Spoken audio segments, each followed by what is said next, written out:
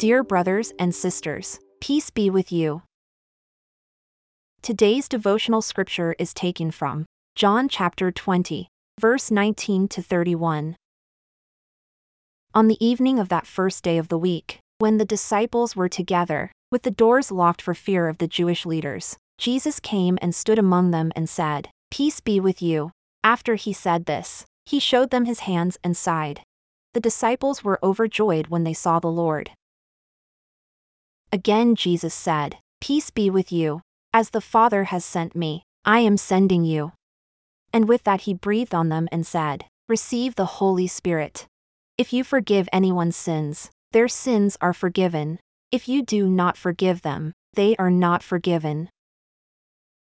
Now Thomas, also known as Didymus, one of the 12, was not with the disciples when Jesus came. So the other disciples told him, "We have seen the Lord." But he said to them, "Unless I see the nail marks in his hands and put my finger where the nails were, and put my hand into his side, I will not believe."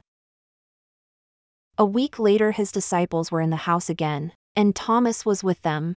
Though the doors were locked, Jesus came and stood among them and said, "Peace be with you." Then he said to Thomas, "Put your finger here. See my hands. Reach out your hand and put it into my side. Stop doubting and believe." Thomas said to him, "My Lord and my God." Then Jesus told him, "Because you have seen me, you have believed. Blessed are those who have not seen and yet have believed." Jesus performed many other signs in the presence of his disciples, which are not recorded in this book.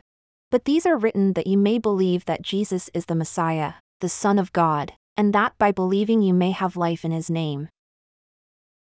Lord Jesus, bless us with faith in you. Help us to find a way through our doubts. Amen. May the risen Lord Jesus replace your doubts with faith, your worries with peace, and your sadness with joy. Today's devotion is brought to you by Growing Faith at Home Ministries.